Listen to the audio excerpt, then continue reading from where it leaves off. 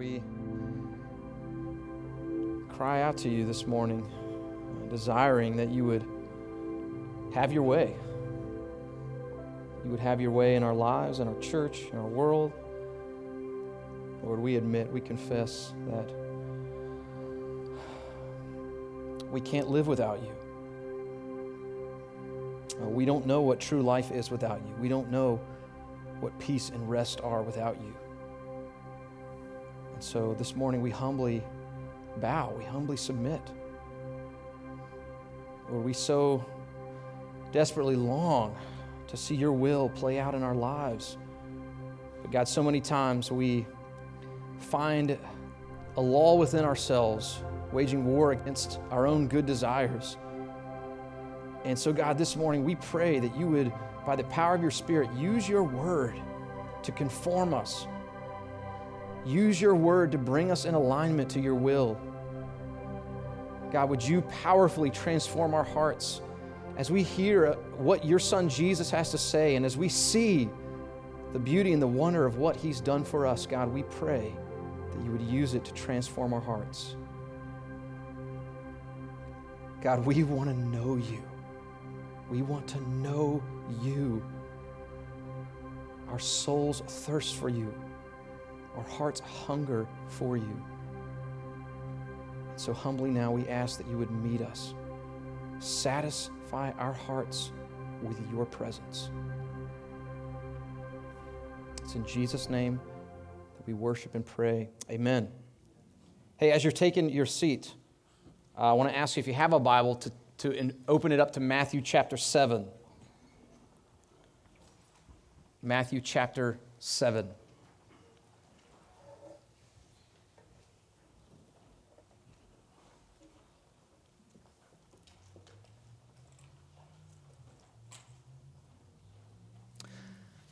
As we've worked through the Sermon on the Mount the last, two and a half months or so, here's something that has become clear. It is absolutely impossible to simultaneously follow the way of Jesus and also follow the way of the world. The way of Jesus and the way of the world are contradictory. They stand opposed to one another. We cannot both follow in Jesus' way and also follow the world's way. Amen. A few years ago, I had an important decision to make. And I like to make a habit when I make big decisions in my life of reaching out to people I trust and getting their wisdom, getting their counsel, getting their advice. And so I reached out to a bunch of people in my life, and lo and behold, half of the people that I talked to, they really strongly believe that I should do one thing, and the other half of the people really strongly believe that I should do the other thing. What a predicament. And yet, as we've been working through this Sermon on the Mount, that is exactly where we find ourselves. We have the world telling us to walk one way, and we have Jesus telling us to walk another way. They're contradictory. They can't both be the map of our life. And there might be no more area that is more antithetical between the way of Jesus and the way of this world than how we view ourselves. How we view ourselves. Jesus calls us to lay ourselves down for others. But this world tells us to prioritize ourselves. This world tells us to push ourselves forward. This world tells us to hold ourselves in high esteem. This world tells us that the most important thing about us is for us to express ourselves. The way of Jesus and the way of the world, they go in opposite directions. And maybe no area is more antithetical than the way that Jesus tells us to view ourselves versus the way the world tells us to view ourselves. In the book Strange New World by Carl Trueman, the modern vision of self is described this way. I just want to read a little excerpt from this book to you. Strange New World by Carl Trueman. Self is described this way. Modern man seeks to be true to himself. Rather than conform thoughts, feelings, and actions to objective reality, man's inner life itself becomes the source of truth. Each of us seeks to give expression to our individual inner lives rather than seeing ourselves as embedded in communities and bound by natural and supernatural laws. Now, here's the sentence I want us to hear more than any of the others. Authenticity to inner feelings rather than adherence to truth becomes the norm. When a society prioritizes self as the highest value, then anything goes. But as Carl Trueman works out in this book, he's very careful to remind us none of us are off the hook. Every single one of us in this room have jumped into the pool of the priority of self. Every single one of us have drunk deeply of the idea that the most important thing in the world is us. And so here's what we have to do. We have to hear what Jesus is saying on the one hand, and then we have to hear what the world is saying on the other hand, and here's what we have to ask ourselves. Do we think Jesus knows what he's talking about, or do we think that this world knows what it's talking about? I don't know about you, but I've asked myself this question many times. In my life, every time I've gone the way of the world, every time I've taken the way, the road, the path of the world, has it ever turned out good for me? And the resounding answer again and again and again is no. The way of the world leads to destruction, but the way of Jesus leads to life and to peace. So if you have your Bible there to Matthew chapter 7 this morning, we're going to be reading verses 1 through 12. Matthew chapter 7, verses 1 through 12. Judge not, that you be not judged. For with the judgment you pronounce, you will be judged. And with the measure you use, it will be measured to you. Why do you see the speck that is in your brother's eye, but do not notice the log that is in your own eye? Or how can you say to your brother, let me take the speck out of your eye, when there is a log in your own eye? You hypocrite! First take the log out of your own eye, and then you will see clearly to take the speck out of your brother's eye. Do not give dogs what is holy, and do not throw your pearls before pigs, lest they trample them underfoot and turn to attack you. Ask, and it will be given to you. Seek, and you will find. Knock, and it will be open to you. For everyone who asks receives, and to the one who seeks finds, and to the one who knocks it will be opened. Or which one of you, if his son asks him for bread, will give him a stone? Or if he asks for a fish, will give him a serpent? If you then, who are evil, know how to give good gifts to your children, how much more will your Father, who is in heaven, give good things to those who ask him? So, whatever you wish that others would do to you, do also to them. For this is the law and the prophets. This is the word of the Lord. So today, we're going to be looking at three aspects of self which Jesus radically contrasts with the way of the world. Jesus is going to be giving us resources to put to death the old self, that we might walk in the newness of life. So, three aspects of the self that we need to kill. First, this morning, we need to kill our self-righteousness. We need to kill our self-righteousness. Verse 1, very simply and succinctly begins, judge not. Now, as we're going to see in a moment, Jesus is most certainly not telling us that what that means is that we should never assess anyone else's life. When Jesus says, judge not, that can't be what he means. And here's why. Why can't Jesus mean that when he says this? Well, because in verse 6, that's exactly what Jesus calls us to do. Let me read verse 6 for you. Do not give dogs what is holy, and do not throw your pearls before pigs, lest they trample them underfoot and turn to attack you. So right after saying judge not, Jesus tells us that we are supposed to assess some people as dogs and as pigs. So that can't be what Jesus means. Here's what he's saying in verse 6. There are some people who will waste your time and will squander the precious, deep truths of God. And so while we offer the gospel indiscriminately to everyone, we also need to learn when to step away from an argument.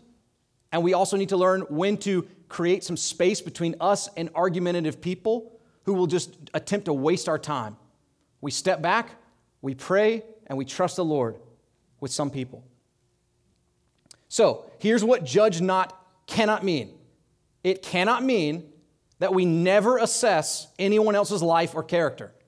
It cannot mean that we never tell anyone that they are walking in sin. It cannot mean that everybody's life choices should be accepted, affirmed, and tolerated. That is not what Jesus means when he says judge not. So, what does he mean? When Jesus says judge not, he's teaching us that we ought not to judge others, and here's the key, self-righteously. To self-righteously judge means that we think that we are better than someone else because we are right and they are wrong. That's the key to what Jesus is saying, that we think that we're somehow better than someone else because we are right and they are wrong. Here's the reality. The reality is most of the time when we're judging somebody else, we're not actually judging them according to God's standard. We are judging them according to our own preferences. And even if we are utilizing God's standard for our judgment, most of the time we are way more harsh on other people than we would ever be on ourselves. So here's what Jesus does. Jesus gives us some resources to kill our self-righteousness. Verse 1, let's read the whole verse. Judge not, Jesus says, that you be not judged. Here's what Jesus is saying. He's wanting us to be careful. When we assess people, when we look around at everybody else's life, Jesus wants us to always remember, always have in our mind that there is a judge who sits in heaven. His name is God, and he sees everything we think, everything we say, and everything we do. And so as we're assessing everybody else, we have to remember that there is a God who is assessing us. Now, somebody here is going to say, wait a second. I put my faith in Jesus, and that means I've passed out of judgment, right? Here's what we need to remember always from the Scriptures. While it is true that a person who places their faith in Jesus passes out of the final judgment, which determines a person's eternity, either in heaven or in hell, we all still, even Christians, will give an account for our life. Here's what the Apostle Paul says in 1 Corinthians 3, verses 13 to 15. Paul says, each one's work will become manifest, for the day will disclose it, because it will be revealed by fire, and the fire will test what sort of work each one has done. If the work that anyone has built on the foundation survives, he will receive a reward. If anyone's work is burned up, he will suffer loss, though he himself will be saved, but only as through fire. Guys, we will all have to give an account for our life. Every word spoken, every thought, and every self-righteous judgment, we will give an account to our Maker. So then in verse 2, Jesus presses us even further. In verse 2, Jesus says, for with the judgment you pronounce, you will be judged, and with the measure you use, it will be measured to you. Our daughter Layton is 8 months old, and in her short little 8-month-old life, she has had lots and lots and lots of weight checks. Now, here's the problem with the weight checks. All the weight checks haven't happened at the same place. And even sometimes when they do happen at the same place, the people there use a different scale. And that means sometimes every once in a while on her little chart, there's a little blip up or a blip down. It's not because she actually gained a bunch of weight overnight or actually lost a bunch of weight overnight. It's simply because the different scales are weighted differently. We have a term in our culture for when someone cheats. When someone cheats, we say that they tipped the scales. It means that they somehow tampered with it, gave themselves an advantage over the other team or the other person. Here's what Jesus is saying to us. However far we tip the scales in our assessment and judgment of others, that is how far God will tip the scales when he assesses our life. We don't get to pull out one scale to put other people's lives on it and then put that away and then pull out an easier scale, a lighter scale for ourselves and then judge our own lives on it. That's not how this works. Jesus is saying whatever scale we use to assess other people's lives, to judge other people's lives, that is the same scale that God is going to use to judge our lives. Now, Jesus is not done stepping on our toes, but before we move on to verses 3 and 4, let me just say this, just right off the bat. Here's what I am already hearing in what Jesus is saying. I cannot self-righteously judge a liar because I have been a liar. I cannot self-righteously judge a sexual sinner because I have been a sexual sinner. I cannot self-righteously judge a murderer because according to Jesus in chapter 5, I have wished that someone was dead, and that makes me in God's eyes as good as a murderer.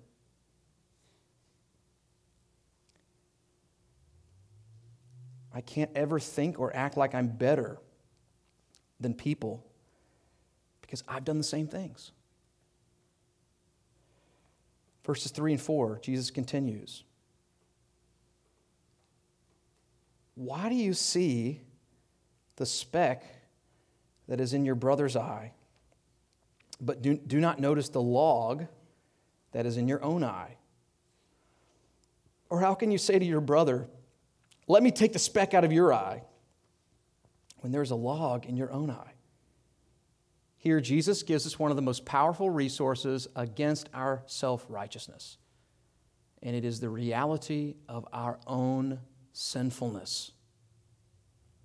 To even become a Christian, I have to admit my own sinfulness. To even become a Christian, I have to admit that I have rebelled against God, that I have put up a stiff arm to the truth found in His Word, that I have lived my life belittling His name. For me to even become a Christian, I have to hop over on God's side of the judgment bench and declare myself condemned. I have to look at my own life and assess it from God's perspective and say, based on what I've done in my life, what I deserve is death in hell for eternity. To even become a Christian, I have to join God in condemning myself. I don't know if you ever watch these reality TV shows. I'm sure everybody's in here at some point made that mistake. But occasionally, Allie and I will be watching something, and, the people will start acting, kind of nutty and, ridiculous, whatever. And we'll look at each other and we'll ask, did they forget that they're being filmed? And then sometimes at the end of the show or whatever, they'll bring the people on for a little interview, and they'll actually turn the monitor around and they'll let them watch how they were acting, what they were saying, how they were treating other people. And not all the times, but a lot of times, when the people see the way they acted, when they see the way they talked to other people, when they see the way they treated other people, they're actually really ashamed. Well, here's what happens, guys. You and I, we have this nice rosy-colored version of our life that we believe. But then God opens up His Word and He turns the picture around and He shows us our life from His perspective. And it isn't pretty. He shows us that we have all broken every single one of His commandments 1,000 times over. That according to Him, from His perspective, we are by nature children of wrath. And so God turns the picture around. And let's just be honest.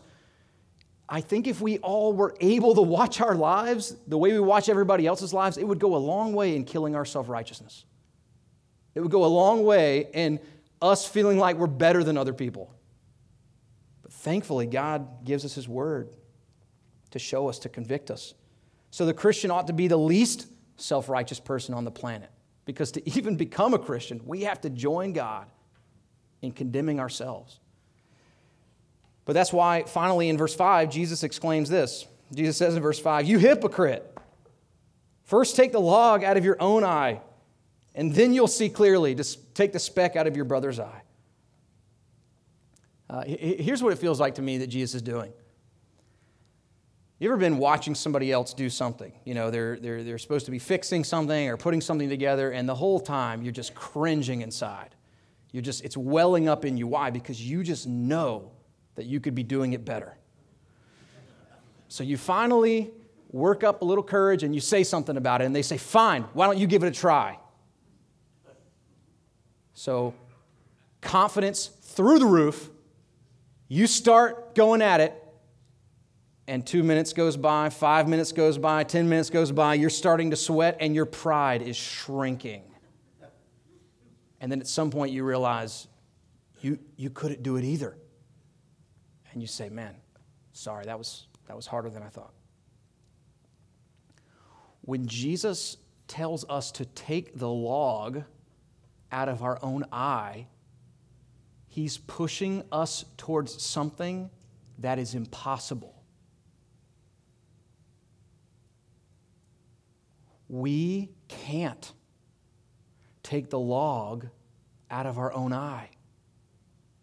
The whole central truth of Christianity is that the only way the log comes out of our own eye was by a free gift of grace in the gospel.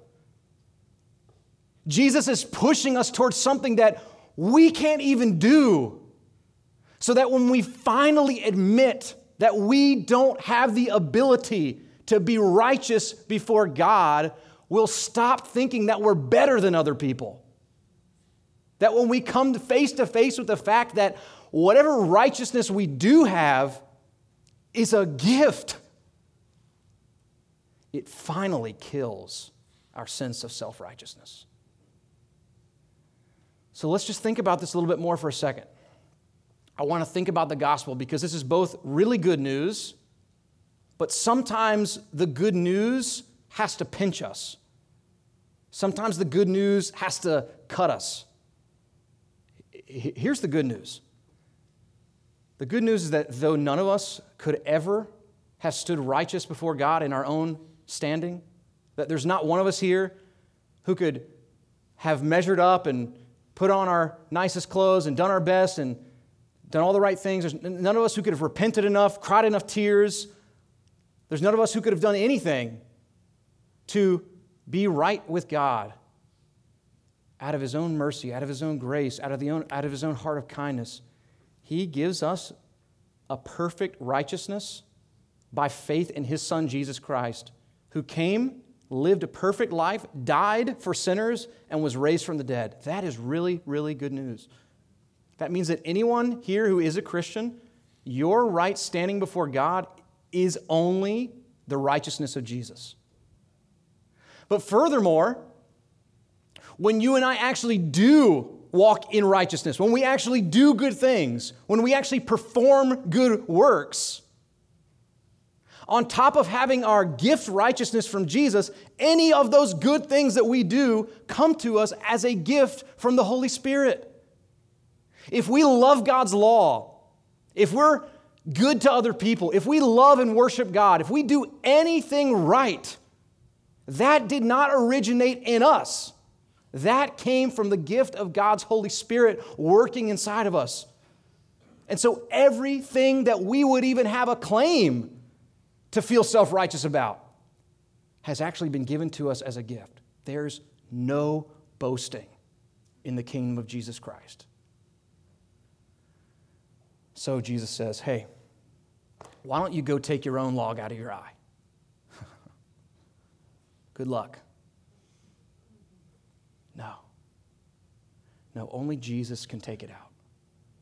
Only Jesus can take it out. And then maybe once we've come to Him, received his righteousness, been washed anew, then maybe we are ready as his servant to be an ambassador of his, to help lovingly and gently help someone else overcome the sin in their life. Maybe then, once our righteousness has been killed. So here's what we shouldn't be surprised about. We shouldn't be surprised that if one of the most fundamental things about modern man is to prioritize self, that if that's sort of the defining characteristic of modern man, then we should not be surprised that self-righteousness is at an all-time high. We should not be surprised that everybody in our little world that we see all day long, everybody not only thinks they're right, but they think that they're better than other people because they're right. That the polarization, the launching of grenades, guys, it's just one big expression of self-righteousness. Here's what Jesus is trying to show us in this moment. Everybody around us, and a lot of time us, think that everybody else is the problem. And Jesus is turning it around on us and he's saying, no. You judge you first. You judge you first. Sadly, guys, this church is supposed to be the one place in the world where there's no self-righteousness. The church is supposed to be the one place in the world where we've all found ourselves at the foot of the cross, having nothing, knowing that we're empty, knowing that we deserve death and hell, and knowing that our right standing before God has come as a gift. That's supposed to be the one place in the world, and yet so many times the church has been the place where self-righteousness has been at its worst. At its worst. We started this series in the Sermon on the Mount because we're longing, we're praying, we're hoping that God would make Palmetto Shores Church a city on a hill, that God would do what Jesus said in the beginning in chapter 5, that he would make us the light of the world. But the only way that's going to happen is if our self-righteousness gets killed. So Jesus is here to kill our self-righteousness. Secondly, we need to kill our self-sufficiency. We need to kill our self-sufficiency. Verse 7 says, ask, and it will be given to you. Seek, and you will find. Knock, and it will be open to you. One of the things I've learned over the years is that prayer is not as obvious and easy as we all like to act. Even people that have been walking with God for a long time, even people that have been Christians for a long time, one of their biggest regrets is their lack of a consistent prayer life. And so we all need help. We need help from Jesus to take a step in our prayer life. And Jesus gives us, I think, these really three helpful images to understand what prayer is all about. First, Jesus just simply teaches us that prayer is a matter of asking our Father for things. We need something, we ask. And then he goes on to talk about seeking, right? I mean, you and I are great at seeking. We know how to find the best deals. We know how to get out and find all the things that we need. I mean, it's something we're good at. Jesus just wants us to aim that seeking towards our Father. But then I love this last image. It's helpful. This knocking. To me, it shows that it's not just, I need something. It's not just, I need God to provide for me. This knocking shows that I'm welcome. I'm invited. I can enter in. The Father doesn't need his space. He wants me to walk with him. So when we're living our lives and we're not asking God for things, what are we saying? Well, we're saying we don't need his help. When we're going about our lives and we're not seeking him for the things that we need in our lives, what are we saying? We're saying, well, we think it's smarter to seek those things in other places. And what does it say when we're not knocking? We're not going every day and knocking on his door and spending that time with him. Well, for me, what it means is I forget. This is what I forget. That knowing God, walking with him, having a fellowship and a relationship with the Father is the most important thing in the world. So what does our prayerlessness betray? What does it show us about ourselves? Well, it shows us that we are too self-sufficient. Self-sufficiency simply means that we don't ask for help because we don't think we need help. We don't ask for help because we don't think we need help. I don't want to presume to know your life, but let me just tell you how I am. I'm the kind of person that absolutely hates asking for help at the store. I will wander around aimlessly for 30, 45 minutes before I will ask for help. And then the first person I typically ask for help is my wife. I'll call her. And I'll say, hey, can you help me with find this thing? And you know what she'll always say? Why don't you ask someone? And I'll say, because I don't want to ask someone. I'm too prideful. I want to do it myself. I'm too self-sufficient. But sadly, so many times that's how we treat God. You know, he's the one who actually has the most resources, the most wisdom, the most availability, and yet we go looking everywhere else first. We run and ask and Google and search and try.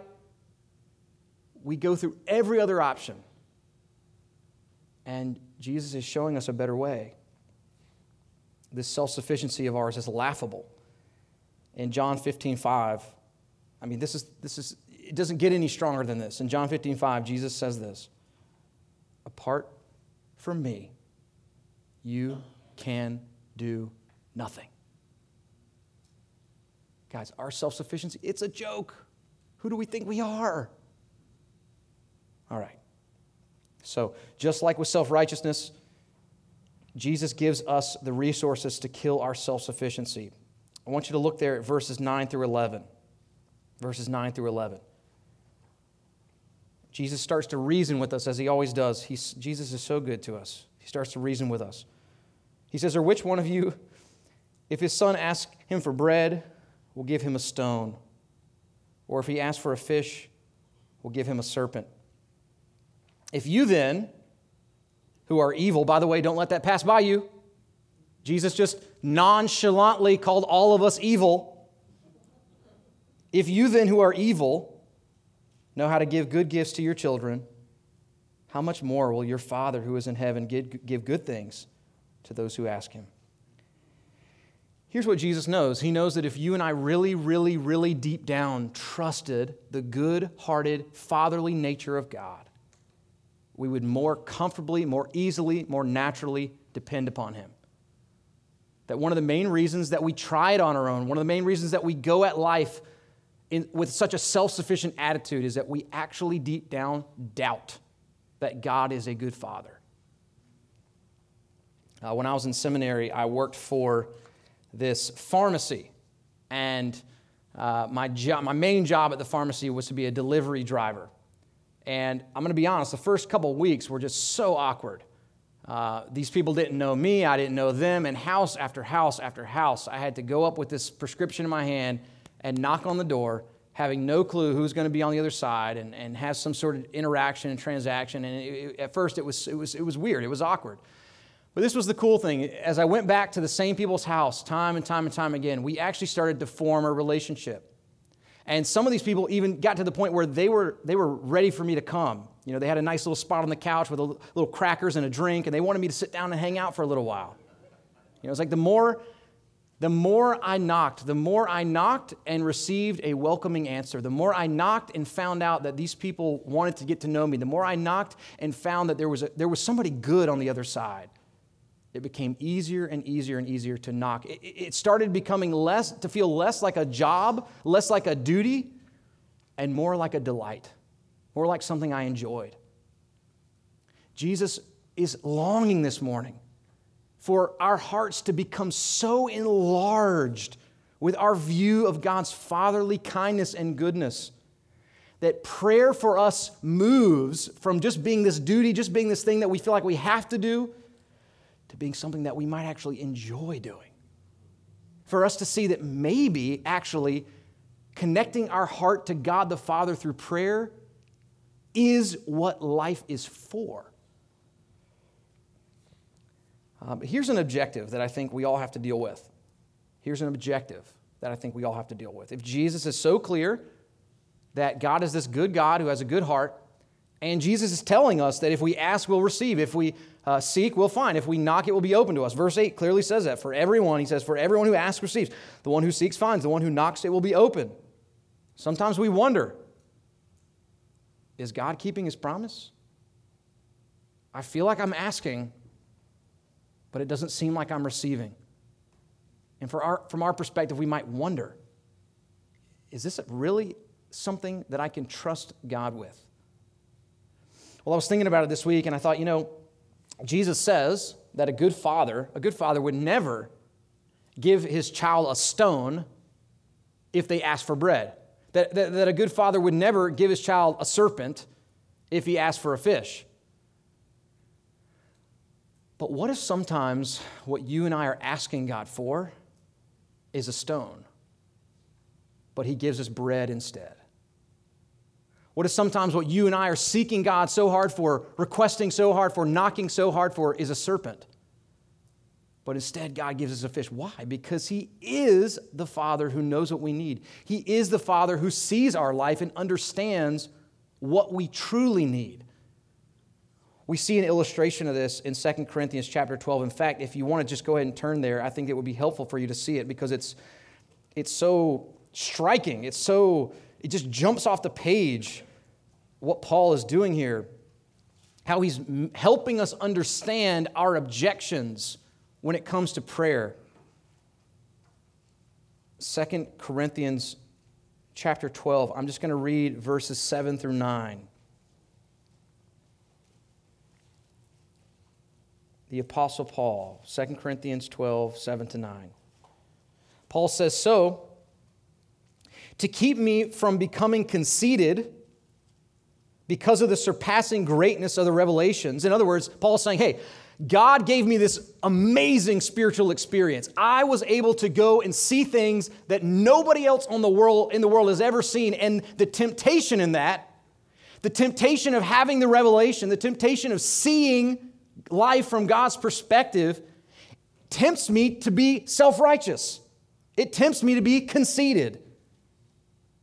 So he continues, "So to keep me from becoming conceited because of the surpassing greatness of the revelations, a thorn was given me in the flesh, a messenger of Satan to harass me, to keep me from becoming conceited. 3 times I pleaded with the Lord about this, that it should leave me. But he said to me, 'My grace is sufficient for you, for my power is made perfect in weakness.'" Paul is saying, I was asking, I was seeking, I was knocking. God, I don't want this thorn in my flesh. I don't want this messenger from Satan to harass me. If I could get this out of my life, if I could get this really, really difficult thing out of my life, man, that would be great. But the key is in verse 7. To keep me from becoming conceited. God knew that what Paul needed was better than what Paul was asking for. Our Father is so good that he will never, under any circumstance, shortchange us. But he may give us better than what we would have thought to ask for. We may be praying hard for a stone, but our good Father knows that what we need is bread. We may be seeking hard after something in our life, and it doesn't feel like God's matching our request, but in every circumstance, this is the promise. He'll always give us better. It's hard to understand how a messenger from Satan to harass someone could be a good thing. But Paul says, no, I've come to see that was actually a gift. Man. So knowing the world in which we live, where from the moment we're born, everybody tells us that we can be whatever we want to be, that we have the resources inside of ourselves to just reach down and make something of our life, we should not be surprised that you and I are so prone to self-sufficiency. Not only do we have our own sinful hearts that pull away from God, but we are heading down the stream in a culture that's saying, yes, you can. And here Jesus is showing us a better way. He's saying, no, you can't. No, you can't. But there's a Father. And if you ask, you'll receive. If you seek, you will find. If you knock, it will be open to you. It's a better way. Finally this morning, Jesus is killing our self-righteousness. He's killing our self-sufficiency. But there's one more aspect of self to kill. Finally. We need to kill our self-centeredness. We need to kill our self-centeredness. Verse 12, the final verse we're going to cover today, verse 12 of Matthew chapter 7 says, "So, whatever you wish that others would do to you, do also to them. For this is the law and the prophets." Now, I don't know about you, but it's easy to hear this and just sort of write it off. Yeah, I've heard that since I was a kid. I get it. Thanks, Jesus. Woo, way to go. Golden rule, It's easy to just write this off, but what if we didn't do that? What if we actually looked in the mirror this morning and asked ourselves, why don't we actually live this way? And I think what we'll see looking us back in the mirror is that we are too self-centered. Guys, we rarely do for others what we wish they would do for us. Why? Because what we wish other people would do for us is serve us hand and foot. What we wish that other people would do for us is to prioritize us and to listen to all of our long stories and to care about our lives, to take interest in us, to bend over backwards, to do everything to help us, and to always, under every circumstance, forgive us. That's what we wish that other people would do for us. And so we rarely do that for others. Why? Because it would mean that we would have to move ourselves out of the center of our lives. It would mean that we would have to take a back seat to the agenda of the project Put Myself First. And that's rarely what we want. What makes this uniquely Christian and not just some cliche bumper sticker, playground, Billy and Johnny, we don't want them to punch each other, so we'll just tell them, hey, be nice. No, what makes this uniquely Christian is that verse 12 starts with the word so. So means that whatever Jesus is about to say, it flows out of what he has said before. So whatever he's been saying from verses 1 through 11, take that and drive it into verse 12. So, whatever this has meant, then this. And well, what has verses 1 through 11 been telling us? It's been telling us that you and I have to come face to face with our own sinfulness. That we have to come face to face with the fact that we have no righteousness of our own. That we have to come face to face with the fact that what we deserve is death. And that we are, in other words, it's time to laugh at our own righteousness. It's time to just laugh at the idea that we could be better than other people. And then moving past that, Jesus is then saying, okay, now that you've admitted your sinfulness, now that you've condemned yourself, you've also met the good, kind heart of the Father, that who constantly, daily, moment by moment, gives you better than you deserve.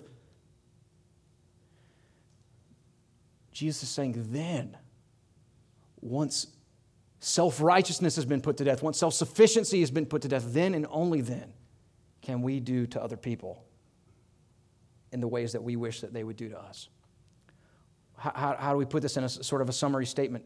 Jesus is saying that the gospel decenters us.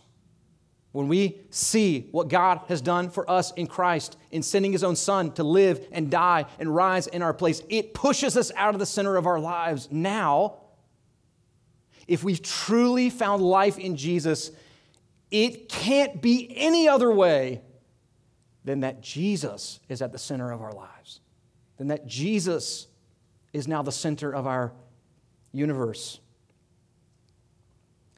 In 2018, a woman named Rosaria Butterfield published a book titled The Gospel Comes with a House Key. The Gospel Comes with a House Key. Highly recommend that to you. In this book, she describes her own life of radical hospitality. Rosaria is a woman who regularly invites the most difficult people in her neighborhood and in our world into her home, into her life, to her dinner table, to use her washer and dryer. She's constantly inviting difficult people into her family's home, and life. She's the kind of person that looks at a verse like Matthew 7:12 and wants to take it seriously. And in the book, she unpacks what that kind of life looks like. I would recommend it to you. But for this morning, the question we have to ask is, how does she become that kind of a person? How did Rosaria Butterfield become a person who was no longer revolving around self? Before she became a Christian, Rosaria Butterfield was a lesbian who was a tenured professor teaching women's studies at Syracuse University. She experienced a radical transformation through the gospel when a local pastor befriended her and invited her into his family's life and home. She says of her own conversion that when she became a Christian, it was in her own words, a cataclysmic fallout in which she lost everything but the dog, yet gained eternal life in Jesus Christ. Here's what you have to realize. Here's what you have to realize about somebody like Rosaria Butterfield. For her to come to faith in Jesus literally meant pouring gasoline all over her life and lighting a match to it. Everything about her world was totally flipped upside down by Jesus.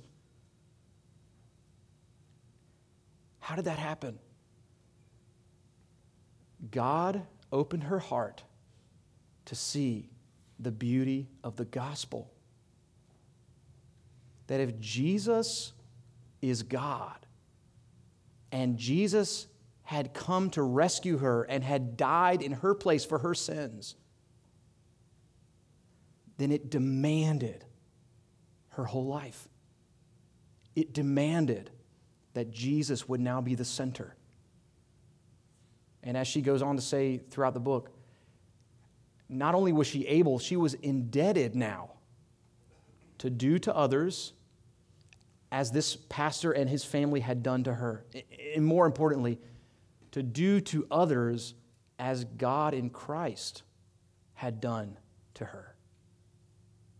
So let's just take this really literally for a minute. I just want to ask this question. What are the things that you and I wish that others would do to us? I want to give you a list, some things to think through. For thinking about how, as we drink in what Jesus has done for us, how it might then transform what we do for others. So here's a few things. What are things we wish others would do to us? First, we wish that others would be patient with us.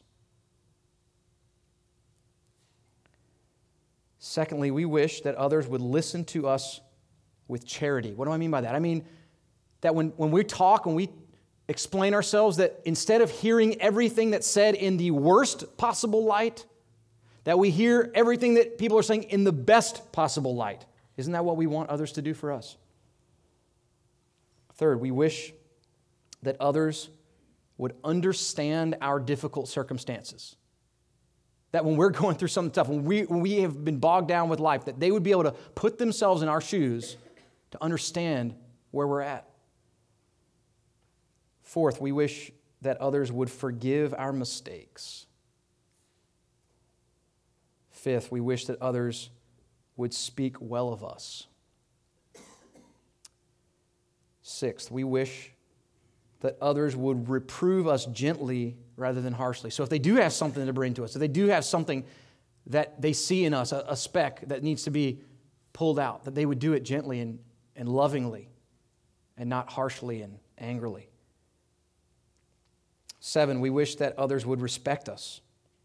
And then 8, that includes that we wish that other people would respect the boundaries of our relationships.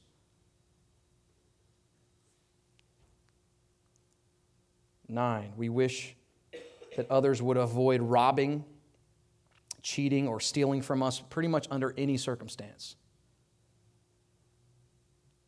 10, we wish that others would love us unconditionally.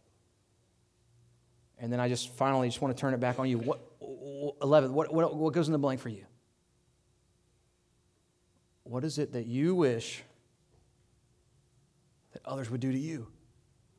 With a heart transformed by the gospel, with a heart that understands what God has done for us in Jesus Christ, Jesus says, so. Whatever you wish others would do to you, do that to them. I hope you've seen, as we've, not only this morning, but if you've been tracking with us this whole Sermon on the Mount, guys, the way of Jesus and the way of the world are incompatible. They're contradictory. But the way of the world leads to destruction. The way of the world leads nowhere fast. But the way of Jesus, it's life. It's peace. It's a life with God the Father. And there's nothing better than that. Let's pray.